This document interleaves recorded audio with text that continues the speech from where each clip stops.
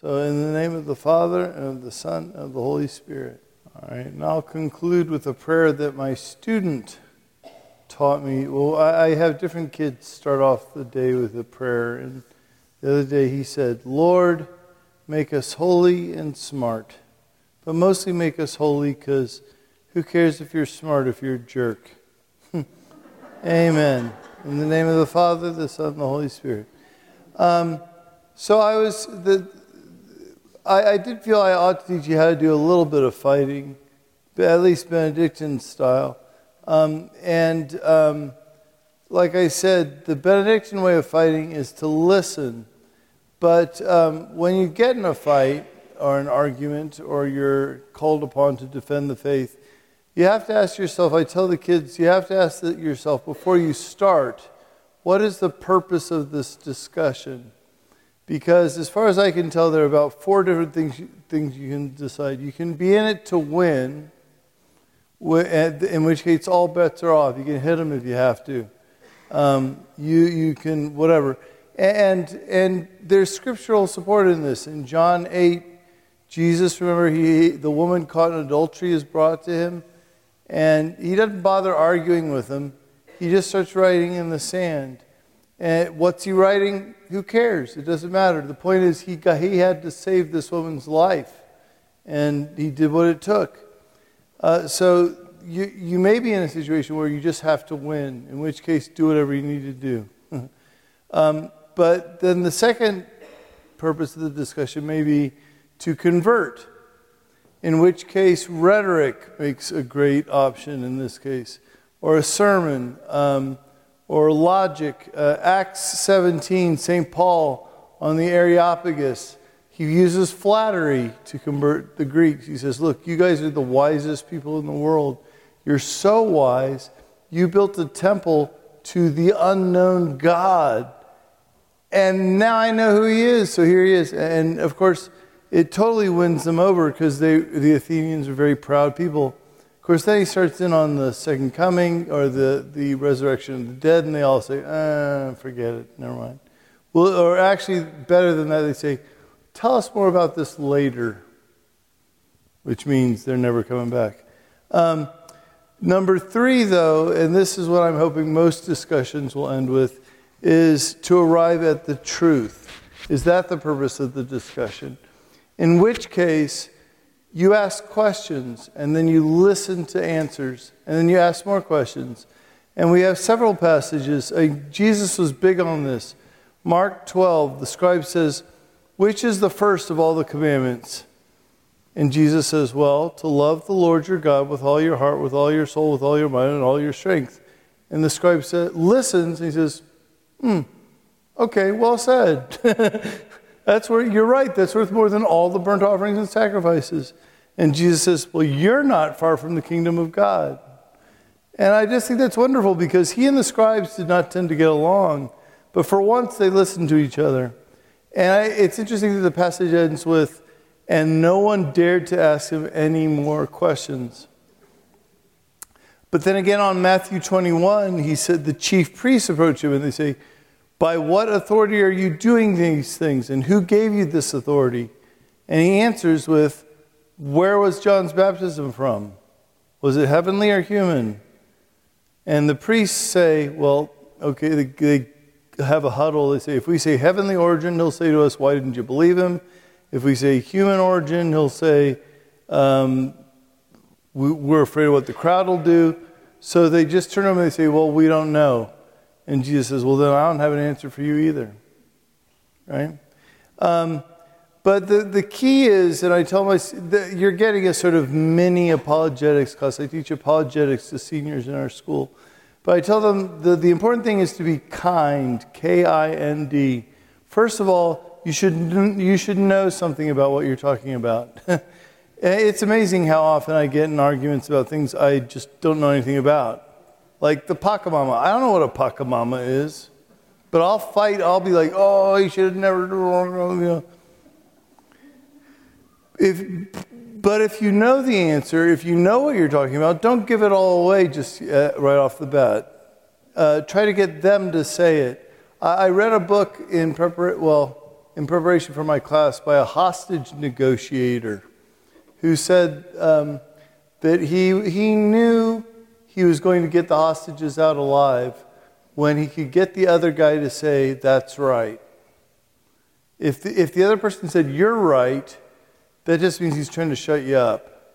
Yeah, you're right. But if he says, "That's right," then you're on the same side. So it's much better if you can get the other person to make your point for you, in which case you're going to need to be inquisitive. So knowledgeable, inquisitive. There's a hole in the argument somewhere, especially if it's not Catholic. So you just have to find the hole in their argument.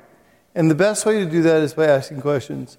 But be nice is the third part, which you probably don't need to know, but my students definitely do. Because there's so much... they've learned to argue by surfing the internet. And pretty much every discussion in my class for the first week ends with, "That's stupid, you're an idiot," or something along those lines. We have to resist the urge to fight back. So you have to be K-I-N and then D. Knowledgeable, inquisitive, nice, and deferential. So admit the possibility, even if it's Catholic truth, admit the theoretical possibility that you could be wrong. All right? And you don't want to be so open-minded that your brain falls out, right? And you don't want to be open to evil. But we want... I received an award a couple of years ago from a pro-life group. I don't know. I am pro-life, but I don't know why they gave me the award. Because at the end of it, I said, "Okay, here's your homework assignment, and you're not going to like it. But I want you to go home, get on the internet, go on Planned Parenthood's website, and find something you agree with." Yeah, and that's the reaction I got. Yeah.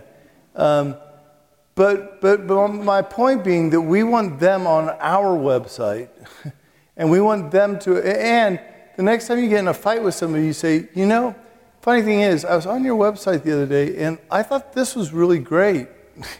And it's a way to, because nobody thinks they're evil, or very few people do, a few sociopaths perhaps, but most people think they're doing the right thing. And if you can find that connection, I think you can make a lot more progress. But the interesting thing is that by using this process, you can actually guarantee you will never lose an argument. And I feel like I ought to find somebody who I want to pick on. You. Okay, so we're going to have an argument. Yeah, Laura? Is it Laura? No, not the person you're pointing at. You, yes. Good. Okay, so...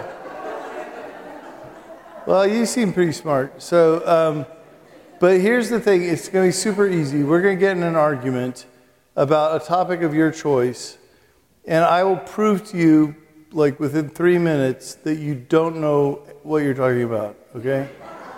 So choose wisely. Choose something that's so obvious, any idiot ought to be able to... Sorry, I didn't mean to look at you when I said that. Any idiot ought to be able to know this. So I don't know, blue is a color. You make a statement that you absolutely know beyond, and that any idiot ought to know to be true. Just make it and I'll disagree with you. The sun is in the sky.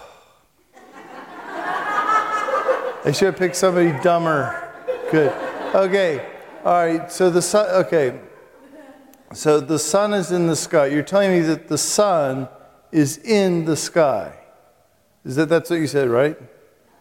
Okay. And how do you know that? Because I see it.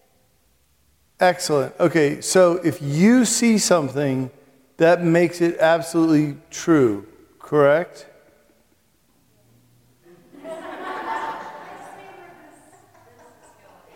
Okay, good. Yeah, well, I guess you can stop there. The cool thing is about this, the process works like this. Somebody makes a statement you disagree with. You repeat their statement so you can make sure you got it right, and then you ask a question. And then you repeat until they contradict themselves. Super easy. It's also super annoying if you don't. It's called the Socratic method, and they poisoned Socrates because they were so annoyed by him. But it works. I was in, let's see, I'm trying to decide. Okay, well, no, our brother Sixtus was out buying sandals for one of the old guys, and he ran into this fundamentalist at the shoe store and brought him back for dinner, and he had dinner with the monks, and afterwards we were talking, and he said to me, well, the problem I have with you Catholics is that your life is so unbiblical. Okay, yeah, right, a heck of a thing to say in a monastery to a monk. And slightly insulting too, but remember that you're supposed to be deferential. If he says I'm unbiblical, I have to say, really?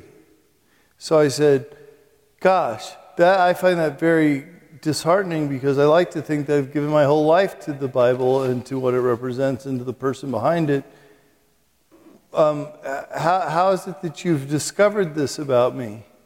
And he said, well, on our way in, someone called you Father, for example. And automatically now I know exactly where he's going with this, right? Half of you probably do. If you're from the South, you know. You've heard it before.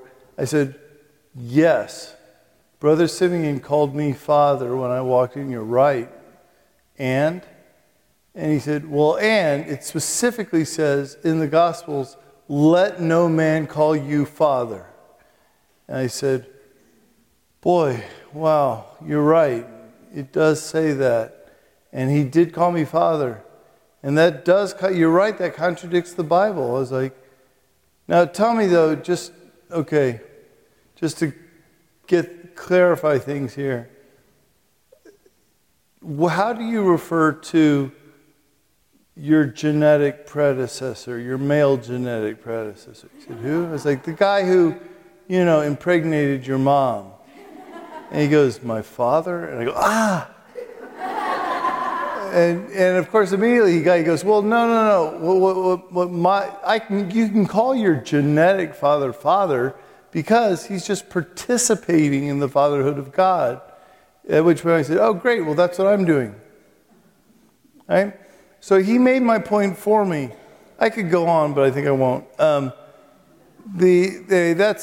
So I highly recommend the Socratic method when it comes to defending the faith, because half the time, the problem, or half the time when you hear people arguing, this phrase keeps coming up, you're not listening to me. You're not listening to me. But if you keep repeating back to them exactly what they're saying, they at least can't accuse you of that. And so they can say, well, what if you're both using the Socratic method? Then I say, well, then you're both listening to each other, so that's a step in the right direction. I promised to tell somebody about my experience with Umar Lee. A couple of summers ago, I don't think I was planning to talk about this with anybody. Oh yeah, I did. Okay, well let's start. I'll skip Eucharistic. Well, I'll get back to Eucharistic ordination, Eucharistic observation, Eucharistic adoration. It's already. I'm already behind. So we're at the second level of monkhood, monasticism 201, and we're going to talk about obedience. First of all, there's obedience to God, right? And that means, among other things, what I tell the kids, the 3 M's. You're going to be martyred. If you take Christianity seriously, someone will make you feel bad for it. Years ago, they used to hang, draw, and quarter people. Although, 10 years ago, 3 monks were shot dead at Conception Abbey, so it's not that hard. And that's here in Missouri. So it's not hard to imagine that real martyrdom might take place. I think it was Thomas Carlyle who said, if Jesus were to come today, we wouldn't bother to crucify him. We'd hear what he had. We'd invite him over for dinner, hear what he had to say, and laugh at it. Right? So I think these days we're more likely to get martyred by being laughed at. But But I tell the kids, once you're confirmed, you have 3 M's that are your obligations. Martyrdom, Mass every Sunday for the rest of your life, unless you're sick or traveling by ox cart. Because let's face it, these days you can get to Mass, okay? I took a homiletics class at the seminary back, this was 26 years ago, and the professor was horrible.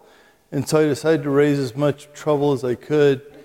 And I preached on Balaam, the prophet Balaam, who couldn't get his donkey to move because he was going the wrong direction. I was like, if you have to do it, I was like, whatever way you need, get your ass to Mass. And I said, say it after me, everybody, because I've been listening.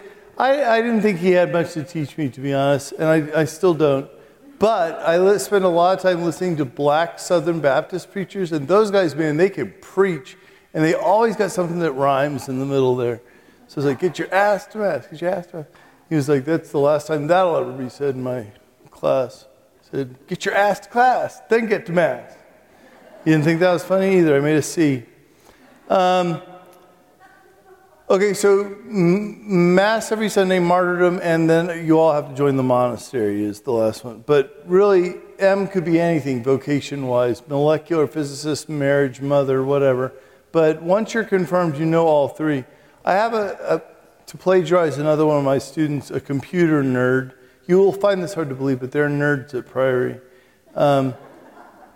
But I was trying to explain to them the sacrament of confirmation, which is really difficult because nobody, in fact, I don't think anybody really knows what it does. Baptism is very clear, Eucharist very clear, confession very, very clear. But this kid came up to me and he said, it's basically an upgrade. He said, well, when you're born, you get the hardware, and baptism gives you the operating system, right? Yeah, and he's like, well, confirmation upgrades the operating system. Doesn't look any different, doesn't feel any different, but it's got that extra power you need when you need it, right? It has more power now to do the newer things that it's capable of. I thought it was really cool, and then I was like, well, what's the Eucharist? He goes, the internet. Infinitely expands your capacity while connecting you with everybody else. I'm like, not bad. Ordination? He goes, web server. I was like, marriage, he goes, external hard drive. And I was like, all right, sacrament of the sick. And he said, when you finally have to take it into the shop, may come back, may not. Either way, it can't hurt. Right? I thought it was very clever. So that's authority, obedience to God. Obedience to authority is more difficult, or at least it gets more difficult as I get older. The thing is that even the best intentions can go horribly wrong when they're not done in obedience. On the beach patrol, right before I joined, I spent 8 years working on the Galveston Beach Patrol as a lifeguard.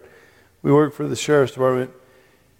And the beaches in Galveston were the most dangerous beaches in the world, aside from one in Hawaii and several in California.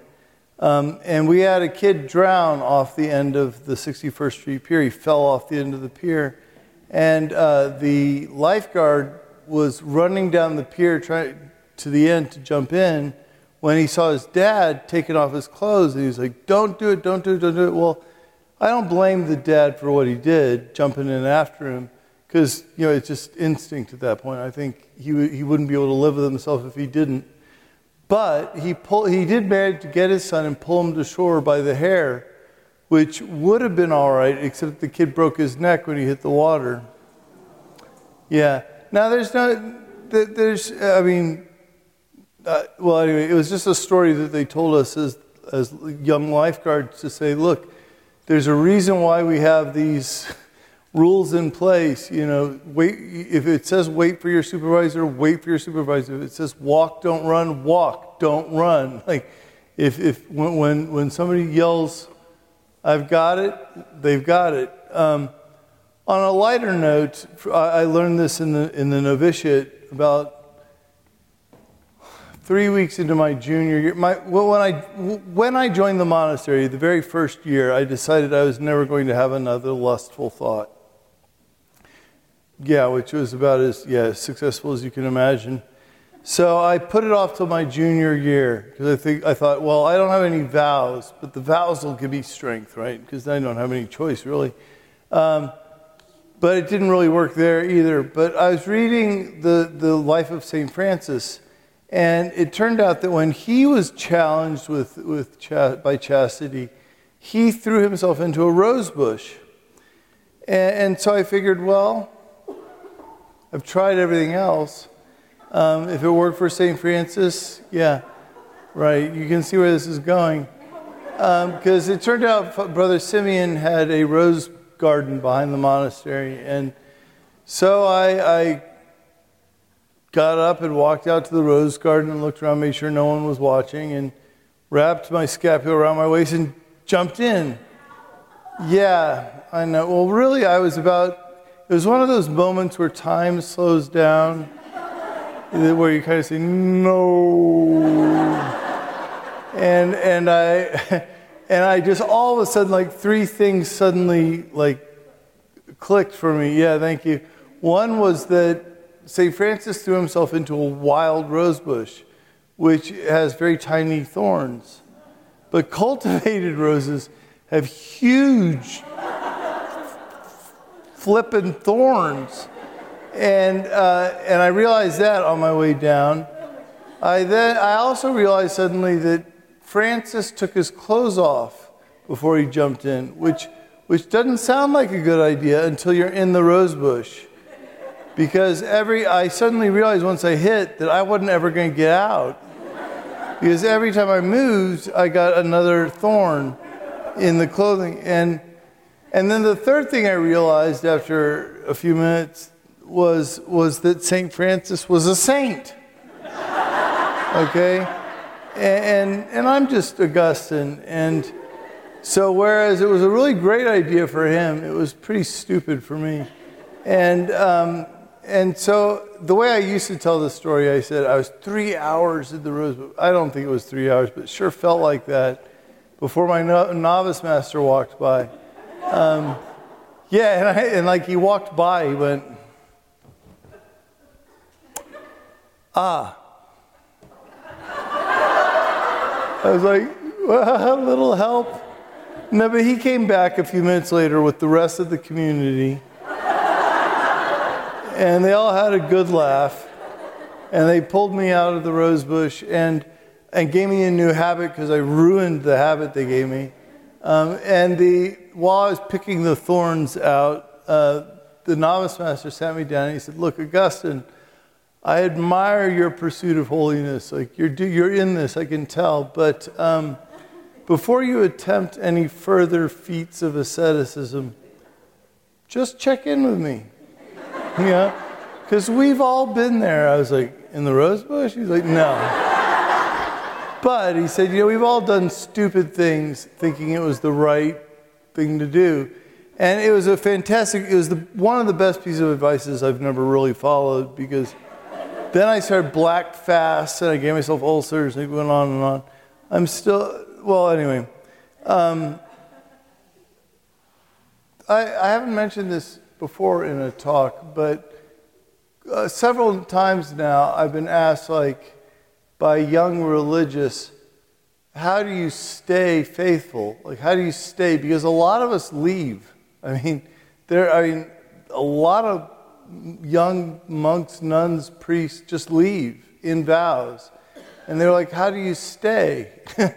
And it occurred to me that in spite of my worst efforts, that I've stayed because I never kept a secret from my superiors. I've done a lot of bad things, and I'm half-hearted, and I'm late for stuff, and I skip prayers and whatever, but I tell my superiors everything, to the point where it's annoying, but it saved my vocation more than once.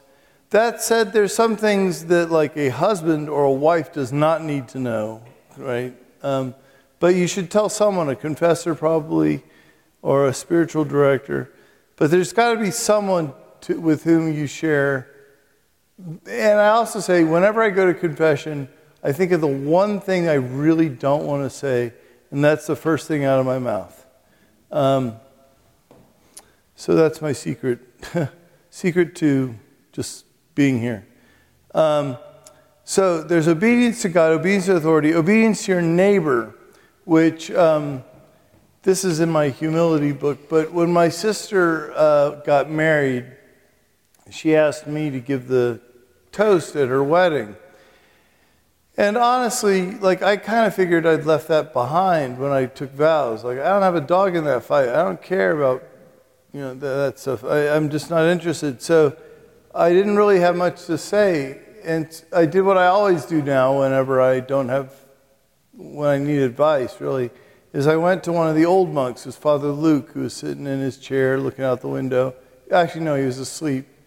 And I said, Father Luke, I need some advice. And he said, yes. And I said, I'm supposed to give the toast at my sister's wedding. What should I say? And he said, well, you tell her that the day will come when she will want the window open and he will want the window closed. And then he went back to sleep. And I had no idea what he meant. But I didn't have anything else to say. So when the guy stood up, I said, Brent, Kristen, the day will come when one of you will want the window closed. I sat down, and everybody applauded and thought I was very wise. And Bill came up to me afterwards. I remember because one of his brother-in-law, I'm his brother-in-law, his brother said, what does that mean? And I said, Andrew, no man can give another man's path meaning. Like, you must live your head. Like, it sounded monkish, figured. And it was so successful that pretty much any time I didn't have a homily, I would just say that. And until once a month, I say Mass for the Missionaries of Charity, who are the world's greatest women. They're like little bulldozers. You have to be like 3 feet tall to be a missionary charity, and you have to talk like this. Even the Americans who join them end up 3 feet tall, talking like this. There was an Oxford educated. Anyway, so I was saying Mass one Saturday, and Sister, they'll have great names like Mark Bruno or something. Sister, I know her first name was Mark, but anyway, Sister Mark was saying the reading, and it was the reading about Jacob and Esau, and how Jacob put the fur on his arms to make himself look like Esau, and she said, who was their dad? Jacob, Esau, Isaac. Isaac said to him, "You are Esau, my firstborn." I was like, what is she saying? You are Esau, my firstborn. I thought, you are Esau, my fuzzball? Like, it makes sense in theory, but I'm pretty sure that's not what he told him. And I got so wrapped up in this. Of course, she was saying firstborn, but her Indian accent kind of covered it up. By the time it came time for me to preach, I was like, I totally forgot what I was going to say. So I said, sisters, the day will come. And they all sit on the floor and they all went, yes, Father. And then I went back to my chair and I stood up again. I'm like, because you can't lie to a nun. I was like, look, sisters, I have no idea what that means. It's just something I say whenever I got nothing else to say. Afterwards, Sister Mark came up to me and she said, I know what you meant. And I won't try to tell the story in her accent because it's insulting enough. But she said to me, she was assigned to a convent in the Amazon. And there were 7 nuns living in this little 6 foot by 6 foot metal shack with 1 window and 1 door. And there was only one, and there was 1 nun among them who was from that area, from Brazil, I think, south in Brazil. Brazil, we have some Brazilians. It's hot in Brazil sometimes. Anyway, is the Amazon anywhere near Brazil? Good. Whew. All right, then get my. Anyway, the point was they had this nun from Brazil who would come in every night and shut the window and shut the door and go to bed. And she said for 5 years we prayed for that she would be transferred. And because every night they'd get into bed, they'd just settle down, and she would come and close the window and the door. And then they'd steam like little Indian dumplings all night long, praying that mother would transfer her. And then after 5 years, their prayers were answered, and she was transferred. And it was just the 6 of them. And she said, and we opened the window and we opened the door. She said, we had the most lovely night. She said, all night we had a cross breeze, and we woke up the next morning with snakes in our beds. Right? And I said, so your point is? And she said, the point is, we should have just asked. Like, 5 years we assumed she was a jerk.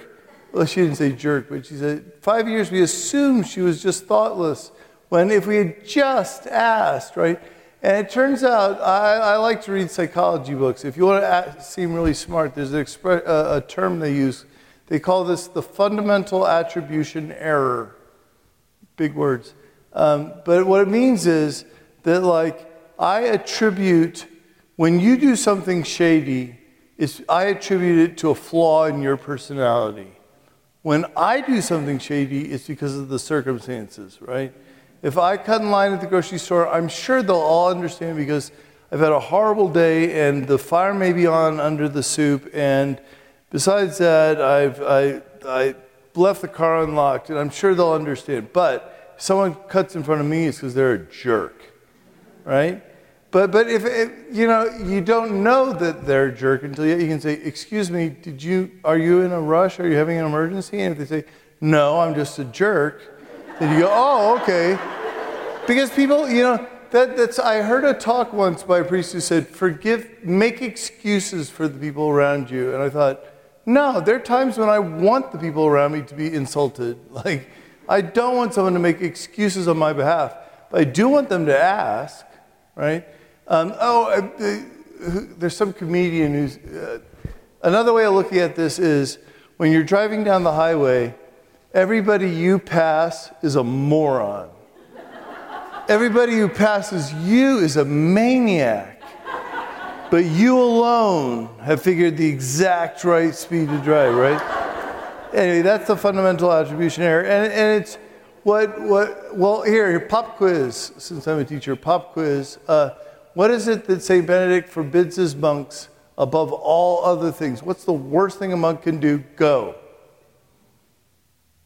Yep. That's a pretty good answer, actually. You should ask the question back, but that's fine. Now, anybody want to give it a guess? The Brazilians don't get to answer because I think they've heard this before. Besides that, they have a Brazilian answers anyway. Ha ha. Yeah? Shh.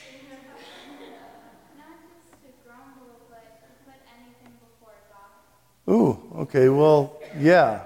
Yes and yes. Good, not bad. I should have picked a worse, should have picked a dumber group to work on. To grumble, which is putting something before God, right? Putting your own opinion before God's. Yeah, and the more I talk about this, the longer I live in community, the longer I realize that nothing will tear apart a group of friends like that cowardly, backstabbing. There's just no other word than bitching. Okay, that's what it is. That right? And or a business or a family. Just one sister calls, or one brother calls the other brother, complaining about the third brother, and St. Benedict would rather have us beat each other up than grumble. And the longer I'm a monk, the more I realize how true that is.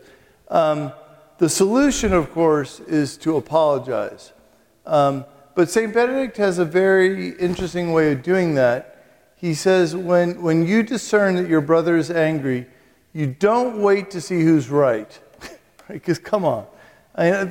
if I waited till I decided I was wrong to apologize, I'd just never apologize, because I'm never wrong. But what St. Benedict says to do, and I do this all the time, I do it so much that it's begun to annoy the brethren. He says, you throw yourself on your face and you beg for a blessing. Yes, yes, and it really, really works. I've been kind of trying to figure out why for a while now, that every time I do it, I get forgiven. And notice I didn't even ask for forgiveness, right? You don't have to ask for forgiveness. You don't have to be sorry. You don't have to look sorry. You don't even. It's actually asking for something extra, right? What was it? When did I most recently use it? Well, the most famous incident now, or infamous at Priory, is that I told a joke at an assembly in front of the whole school, which, by the way, I still don't think is offensive. I'll tell it to you later. But I told this joke, everybody laughed, and then afterwards, this one female faculty member came up to me, and it wasn't a misogynistic joke, I promise. She comes up and she says, well, I found that really offensive. And I was just confused more than anything. So I just hit my knees. And I was on my knees and I said, may I have your blessing? And St. Benedict says you don't get up unless you get the blessing. So I just knelt there and I waited and I waited and I waited and I finally looked up and she's standing there like this. She goes, what? I was wrong. It's like the fastest I've ever won an argument. In fact, not too long ago, because I do a lot of these like Sikh conferences and things, and I got this is a high school kid because he had, well anyway, the thing is he wrote me an email, which I then deleted, and I wish I didn't because I'd love to be able to read his exact words. But I tell the kids about this, and I say, look, the next one of you is going to be in trouble by the end of the weekend, right? I mean, statistically speaking, it's going to happen. So when that happens, try this. And then tell me how it went over. And so on Sunday night, I get this email from this kid. He says, I took my parents' car without asking, and I totaled it. And the police drove me home. He says, and when I got home, my parents were waiting for me, both of them sitting on the couch. He's like, so he said, I did like you said. He said, he said, I slid into home. And he said, I said, Father, Mom, Dad, can I have your blessing? He says, and my dad got really embarrassed and left the room, and my mom started crying, and I totally got out of it. And I think the reason why it's so effective is because people aren't really angry unless they think you've taken something from them, like some dignity. And by making yourself physically vulnerable in their presence, you restore some of the dignity you've taken. I also read somewhere that your brain, when you're confronted with a physically helpless person, your brain releases oxytocin, which just makes you want to be nice to them. So it's kind of a reverse form of bullying, really. So that's obedience to your neighbor. But then most importantly, or not most importantly, but as importantly, there's obedience to your enemies. And this is where the business of, let's see, what time is it? I think I'll just tell this from memory rather than use the actual talk. But a couple of summers ago, some of you will remember that there was a big controversy in Forest Park, that the Black Lives Matter, the group kind of got worked up over the statue of St. Louis. And his fellow Umar Lee decided that it needed to come down, that he was let me see if I can get it, Islamophobic, homophobic, anti-Semitic, genocidal tyrant, and there's no place for having that in Forest Park. And so there's a big hoo-ha around the statue, and some people got beat up, and there were some people fighting. A friend of mine named Father Schumacher put on a pretty good show that day. I think he did us proud. But so I decided that I needed to be there, right? Now, St. Benedict says when it comes to fights, that you never, never, never intercede. You never get involved in someone else's argument. And St. Joseph Martyr says it's like grabbing a wild dog by the ears, whatever that means. But St. Benedict says, like, even if you're related to the other person, you do not get involved in someone else's argument.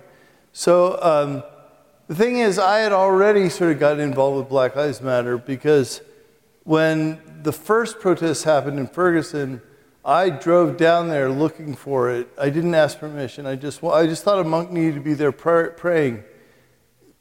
And to tell you something about how the news reports things, the front of the New York Times read, "St. Louis on fire." So I got in my car just expecting to follow the glow, but I wasn't able to find them, the riots. I knew Ferguson, I knew where it was, but I drove around and around and never found the riots. So this time I was going to make it right. And so I asked the abbot, and he said, "You can go, but if things get confrontational, you have to step out." And so I did. I went, and when I arrived, there was about, 1,500 Catholics and as many Black Lives Matter protesters, and it was pretty confrontational. Granted,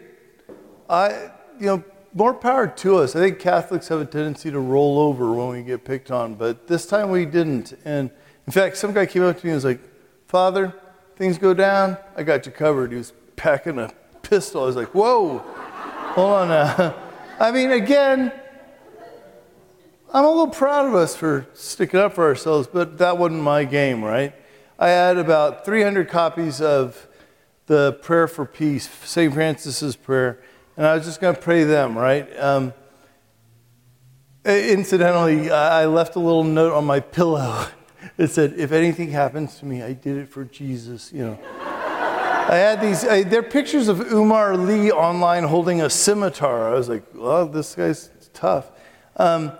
So anyway, I got there, and of course, it was pretty confrontational and pretty rough. And so I started to I backed up. I just sort of backed out of the center of things. And I kept backing up until pretty soon the rosary was over, and I looked around, and I was with the Black Lives Matter people. In fact, I had ended up with all the Satanists because they were all wearing black, and I guess instinctively I felt like I fit in with them. And I kind of sort of came out of my little prayer daze and looked around. There's this kid with tattoos all up and down his arms, dreadlocks, and he's standing next to me looking at me, and I go, "You're not here to pray the rosary, are you?" And he says to me, "No. Are you one of those religious people?" And I was like, "Well, you going to judge me just because I go out in a hoodie? I can't be seen." Luckily, he thought that was funny. And so we started talking, and I said, "Well, what really bothers you about the statue anyway?" And he was like, "Well, I don't care about the statue. Just Umar said there were white supremacists here." He's like, "I wanted to resist that." And I was like, "Well, I ain't noble enough, but I mean, really?" And he said, "Are there any racists in the group?" I was like, "Yeah, probably. I mean, it's Missouri, But I said, this Umar Lee character, he's bad. Like he's a violent, evil man, right?" And he goes, "Well, you can ask him yourself. He's standing on your right." I was like, "Oh, crud." And I kind of looked over, and he's standing there, big fella with beard and the prayer cap and everything. He looks over at me, he goes, "How you doing?" I was like, figured I had nothing to lose, so I said, "Mr. Lee, I've heard you are a violent, evil man." And he says, "Where'd you hear that?" And I go, "The internet."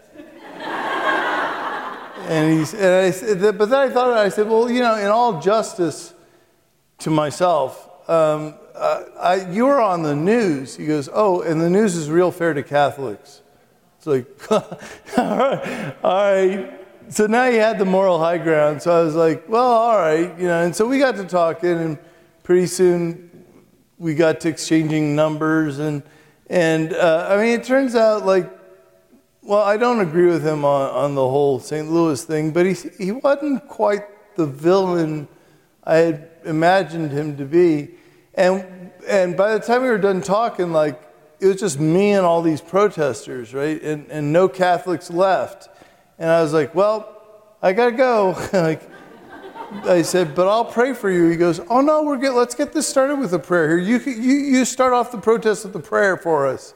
I was like, are you kidding? If the abbot sees this, he's like, Abbott's not gonna see anything. He hands you a bottle of ice water and a megaphone. I'm thinking, man, and I was on the news that night, leading the protest at the statue. The janitors come in the next morning. They're like, Father Augustine, sticking it to the man. And I was like, but I don't agree with anything you're saying. He's like, that's okay. We can pray, can't we? I was like, yeah. So I said to him, I said, look, I don't agree with anything that's going on here. I'm a monk, and when people start tearing down religious statues, monks get scared because we're usually the next to go.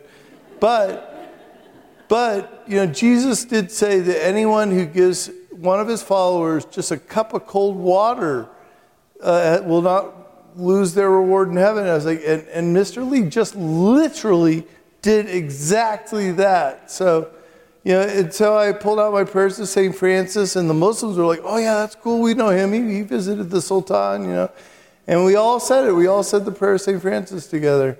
In fact, we had coffee the next week, Umar and I, and then he started emailing me with questions about Catholicism, and I started emailing him and pretty soon we decided we needed to have a podcast, which just had its 18th episode. I'm going to play the music. I designed the music for it. See if I can get this going. I combined Ramadan music with Gregorian chant. I'm really cool. Here we go.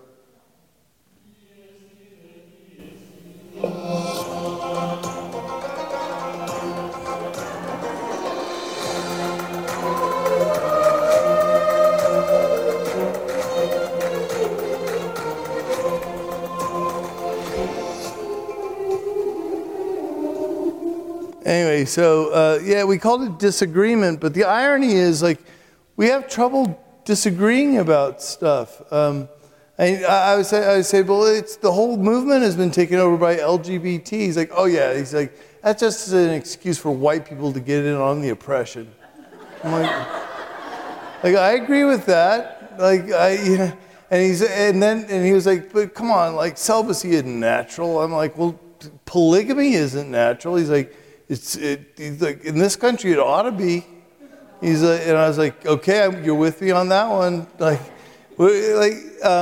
In fact, I'm so far off topic at this point. But he and I, he went to it for our season finale. He went to a Catholic mass, and you're gonna love this because he came back and he says, "All right, you guys think that's Jesus up there, right?" I'm like, "Yeah." He's like, "No, I mean actually Jesus." I'm like, "Yeah." He's like, "No, I mean incarnate, the creator of the cosmos on the altar physically." I'm like, "Yes." And by the way, you're the top 30% of Catholics right now, theologically. And he goes, "How come you don't dress up for that?" I was like, "Good point." And he's like, "Well, okay, while we're at it," he's like, "Who is the priest sacrificing to anyway? Because in the mosque, we all face the same direction." I'm like, "Oh my God, Umar, you just became a traditionalist Catholic." He's like, "Well, isn't it your tradition that you have this sacred language? Because we only pray in Arabic." I was like, "Oh no!" I'm like, "You just became a Tridentine, ad orientem, conservative." Anyway, so that's Umar. But okay, the point being that instead of going looking for a fight, I went looking for answers, and he and I started talking, and he really listened to me, which I appreciate, and I really listened to him. He just, in fact, So I think part of the way to deal with your enemies is to listen to them as well, which is why, interestingly, a friend of mine at Oxford did her doctoral thesis on family histories of monks in medieval England, right? And interestingly, by the end of the Viking invasions, 2/3 of the monks have Viking names, which means they showed up and were converted, right, and became monks. Like in the movies, they're always killing the monks, but apparently it worked the other way around sometimes.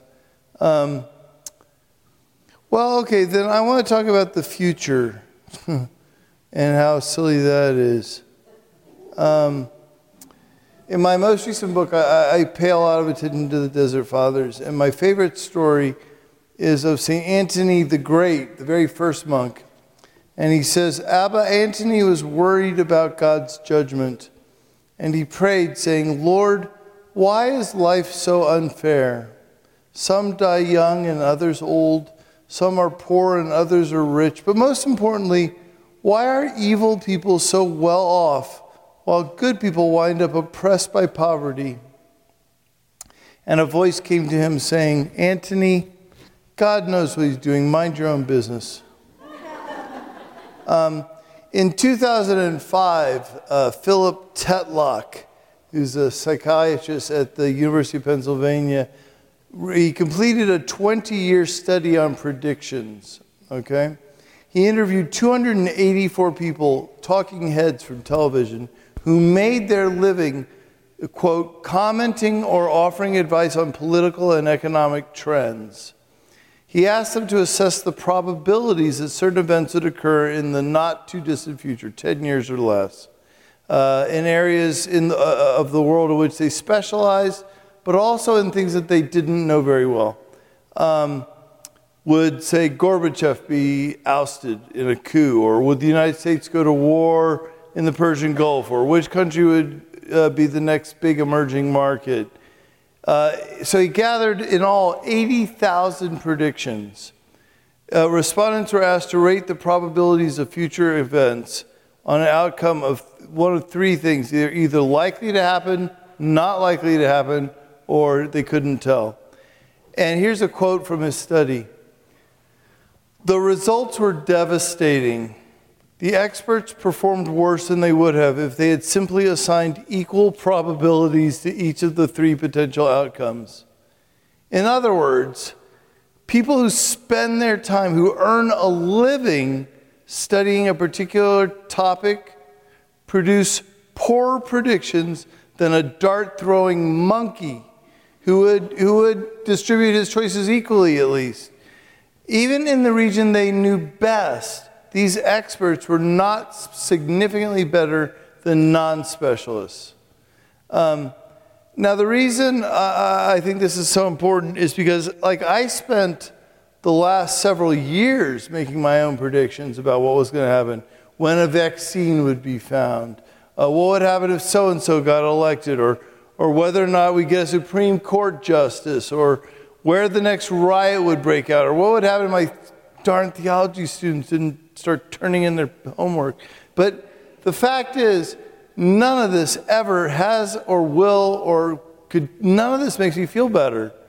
But I keep doing it for some reason because in these uncertain times, making confident predictions about the future calms me, right? Admittedly, the calm doesn't last long, because I know deep down that human predictions are about as dependable as dart-throwing monkeys, and probably more dangerous.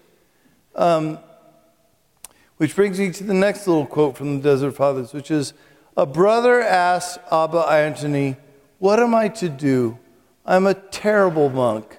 I eat too much, I sleep too much, I drink too much. I am plagued by evil thoughts. The elder said to him, you do very little well, but you do it in Jesus' name. Now go back to your cell. You may find this hard to believe, but I've written a book on decision making now, and so I'm an expert on that as well. And actually, the funny thing was, when I started writing the book, people were like, well, what's the title going to be? And I was like, well, I was thinking about how you dune, because that would be really cool with the sand and everything. But that thing sounds a little cute. So then I think like, maybe like something like pray and act. But then I was thinking, and then like everybody in the audience started laughing at me. And I was like, what? And they're like, you can't decide what to call it? Like, seriously? So apparently those who can't do teach. But interestingly, in the end, the people who I have found to be the happiest, holiest, most decisive, good people aren't the people who make the best decisions. They're the people who make the best of the decisions they've already made, right? On a purely material level, this is why when it comes to really weighty matters, we sign contracts, right? I said a wedding the other day, and I don't do many because I have this little boilerplate response. Whenever someone asks me to marry them, I say, congratulations and thank you. I don't bet on a losing horse. So let's stop living together, stop sleeping together, stop, agree to abide by the sexual deed. Then I never hear from them again. But every now and then one of them comes through, and this one did. And I said to him, I said, look, actually I married, it's funny because Aiden's best man, they're both alumni of the school. Aiden's best man was August. And I said, Charlotte, do you take August to be your husband? And she goes, no. And I was like, what? Oh, shoot, I mean Aiden. You take Aiden to me. At that point, I said, look, here's the thing. The day is going to come when you're going to wish you had married Aiden. But that's why you're taking the vow now, right? Precisely because one of you is going to want out. If everybody stayed together perfectly happy with their spouse their whole life, they wouldn't need to take vows. It wouldn't need to be a sacrament. But the point is, like, I'm so far off topic. So in researching this book, one of the people I ended up paying a lot of attention to is this atheist computer programmer philosopher. Because it turns out that like getting a computer to make a decision is even harder than getting a person to make a decision. Because if you say compile enough information, the computer will go on forever compiling. You can never have enough information to make an informed decision. And then he got to thinking about his own wife and how he made that decision. He's like, it was totally illogical. Like, I should have dated way more people before I married her. And then he started to work the statistics, like, out of the 4.5 billion people in the world, what are the odds that I would happen to run into the perfect match? Like, none. Like, zero. Like it's almost infinite over one. And then what are the odds that I will, after marrying someone, find someone better? They're actually really good, right? And yet, interestingly, he said, and the funny thing was, he looked around, and there are all these happily married people. So how'd that happen? Like statistically, it should be, no one should be happy. and he said, well, in the end, it's just about committing to someone. He said, and I think about like when we aren't allowed out to eat very often in the monastery, so that's a big decision when I go out to eat. So I'll spend like 10 minutes agonizing: is it the lobster or the steak? The lobster, steak. If I say, okay, lobster, and then as soon as you order, I think, I should have had the steak. And I'll spend the whole meal thinking about the steak. And that's a recipe for unhappiness. So when it comes to like wholly happy people aren't the ones who make the right decisions. I mean, really, there's no way to make a good decision because someone's going to mess it up for you, right? Probably you. But if you commit, I mean, to a certain extent, because you don't want to, read the book. The point is that, that's what makes you happy and holy. Okay. Ultimately, you got to leave it in God's hands. I think, thank you. Okay. How much time do I have left? Am I done? because I wanted to say something about Eucharistic adoration and about obedience in that respect. Okay, and that'll be done. That'll be done. Okay. Because I was asked to give, I never really thought about it, and then there are these wonderful Dominicans up in Nashville who asked me to give a retreat on the Eucharist, and I thought, and I told them initially, I told them no, and they said, "You don't like the Eucharist?" And I was like, "Well, no, it's just that, like, you're asking me to talk about like air, like."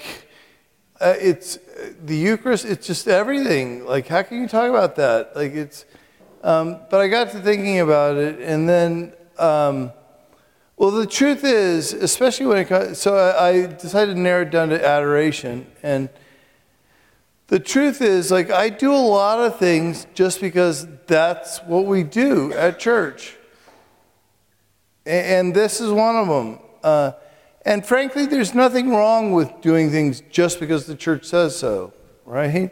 If it's good enough for Mother Teresa and John Paul II, it's good enough for me, okay? That's all the explanation I really need. But that doesn't make for much of a sermon. So I did a little research, and at first glance, it really does seem like an odd thing to do, to sit in silence and stare at a piece of bread.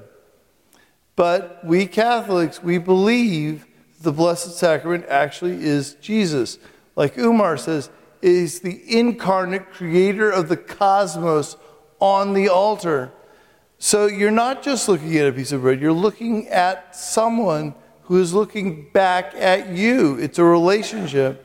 It does seem odd, but when I was at Oxford, I was in the same dorm as a kid named Georgy Romanoff. And yes, he was one of those Romanovs. If Russia still had a czar, Georgy would have been it. But on July 17th, 1918, Tsar Nicholas II, his great-grandfather's brother, and his whole family were martyred, and the remaining Romanovs were kicked out of Russia. But then in 1981, the entire family was canonized as martyrs, which meant that Georgy was a walking relic, right? First class relic at that. So as a party trick, I used to bless people with him. He would jump up and squat down, and I'd say, "Benedicat vos omnipotens Deus." So it isn't entirely unfamiliar to us, this idea that you could look at a holy thing that is a person. But still, it demands an explanation. So I looked up this Eucharistic adoration. Whoops. I was playing with my fonts again. So I looked up in the Catholic Encyclopedia the definition of Eucharistic adoration. It says that there are 4 reasons for adoration of the Blessed Sacrament. Number 1, it excites pious emotions and affections. Number 2, it has the power of freeing us from attacks by evil spirits. Sounds good to me. Number 3, it preserves and restores bodily health. And 4, it effects various other benefits, which is not helpful if you ask me. So I found 24 reasons on the Catholic News Agency website. But let me put it this way. When you look at the Eucharist, you are looking directly at God. And I tell the kids, and I'll tell you, that as a priest and a monk, if the Eucharist isn't exactly what the church says it is, the body, blood, soul, and divinity of Jesus Christ, if it isn't literally Jesus Christ up here in the flesh, then there is no God. Okay?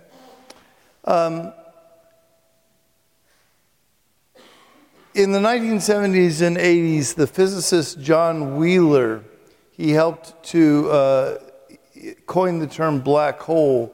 He became a leading proponent of a theory of the universe called the Big Crunch. Astronomers think that, I'll be done in just a second, Jesus, stop. Okay. Astronomers think that the expansion of a closed universe will eventually slow down until it reaches a maximum size. That's all right, whatever. It's fine. Then it will recoil, collapsing back on itself. And as the universe retracts, as it does, the universe will become denser and hotter until it ends in an infinitely hot, infinitely dense singularity, he calls it. Well, the Eucharist is that singularity. It's the origin, substance, meaning. It's the end of my universe. But the thing is, how do I convince myself of this? Well, I believe that the Eucharist is the solution to every illness our society is suffering from. And I believe it so much I bet my life on it. I have this great friend I always quote in sermons, Father Patrick Nkoye. I took him to his first American grocery store when we were in seminary together. And as he came around one of the corners, he froze, he grabbed my shoulder and he said, Brother Augustine, this whole row, this is all food for your dogs. He couldn't get out. He's like, the whole row is food for your dogs. And I don't think the problem is, well, in these uncertain times, I think it's important to remind ourselves how stupid it is to talk about these uncertain times. When have the times ever been certain? When this whole COVID thing hit, I called up my friend Patrick Nkoye. He goes, oh, you Americans and your COVID. He goes, in Nigeria, we just say, another plague. We get on with our lives, right? At Priory, we always have these leadership camps. And Father Patrick was visiting. He's like, well, what happened to all the followers? He's like, that's the problem with America. You got too many leaders. I think we've become so accustomed to being in control of our lives that the arrival of this disease just totally threw us through a loop. But the solution, I think, is in the paradox of the Eucharist. It's the one thing we can control. All right? Right? Jesus, God, gave man this power over him. And yet, it's also infinitely beyond our control. It's inconceivable. On the one hand, God, in his humility, gives himself to man, right? This is what St. Francis had to say. He said, O sublime humility, O humble sublimity, the Lord of the universe, God, the Son of God, so humbles himself that he hides himself for our salvation in an ordinary piece of bread. Or this from Mother Teresa.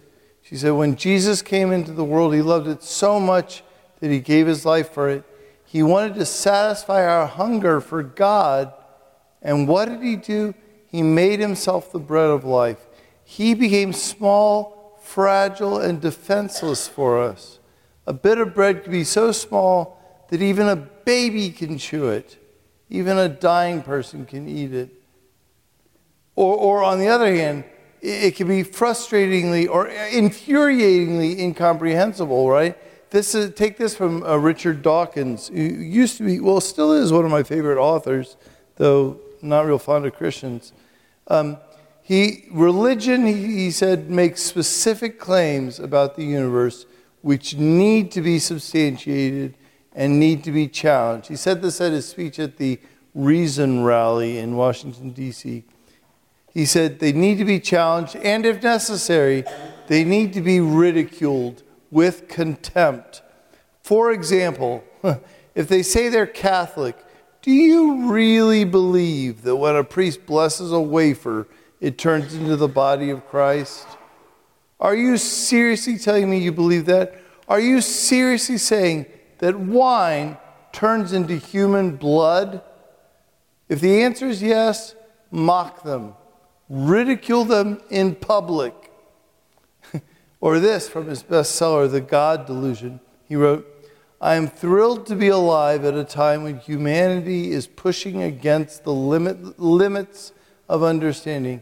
Even better, he said, we may eventually discover that there are no limits to human understanding. Well, the world in general, but Richard Dawkins in particular, wants us to believe that our powers are without limits. And every time they bump up against a limit, it's unbearably distressing. The Eucharist is infuriating to men like Dawkins. Well, it was infuriating. He's dead now, God help him. Because in the presence of the Blessed Sacrament, we cannot avoid confronting the limits of human reason. We are forced to focus on the limits of our humanity. And the irony is that in consuming it, we are infused with divinity. St. Augustine said that it was the only food that consumed us as we ate it. How much time do I have? None? I'm done? Okay. I think I'm going to leave us there. I have a few more things to say about various things, but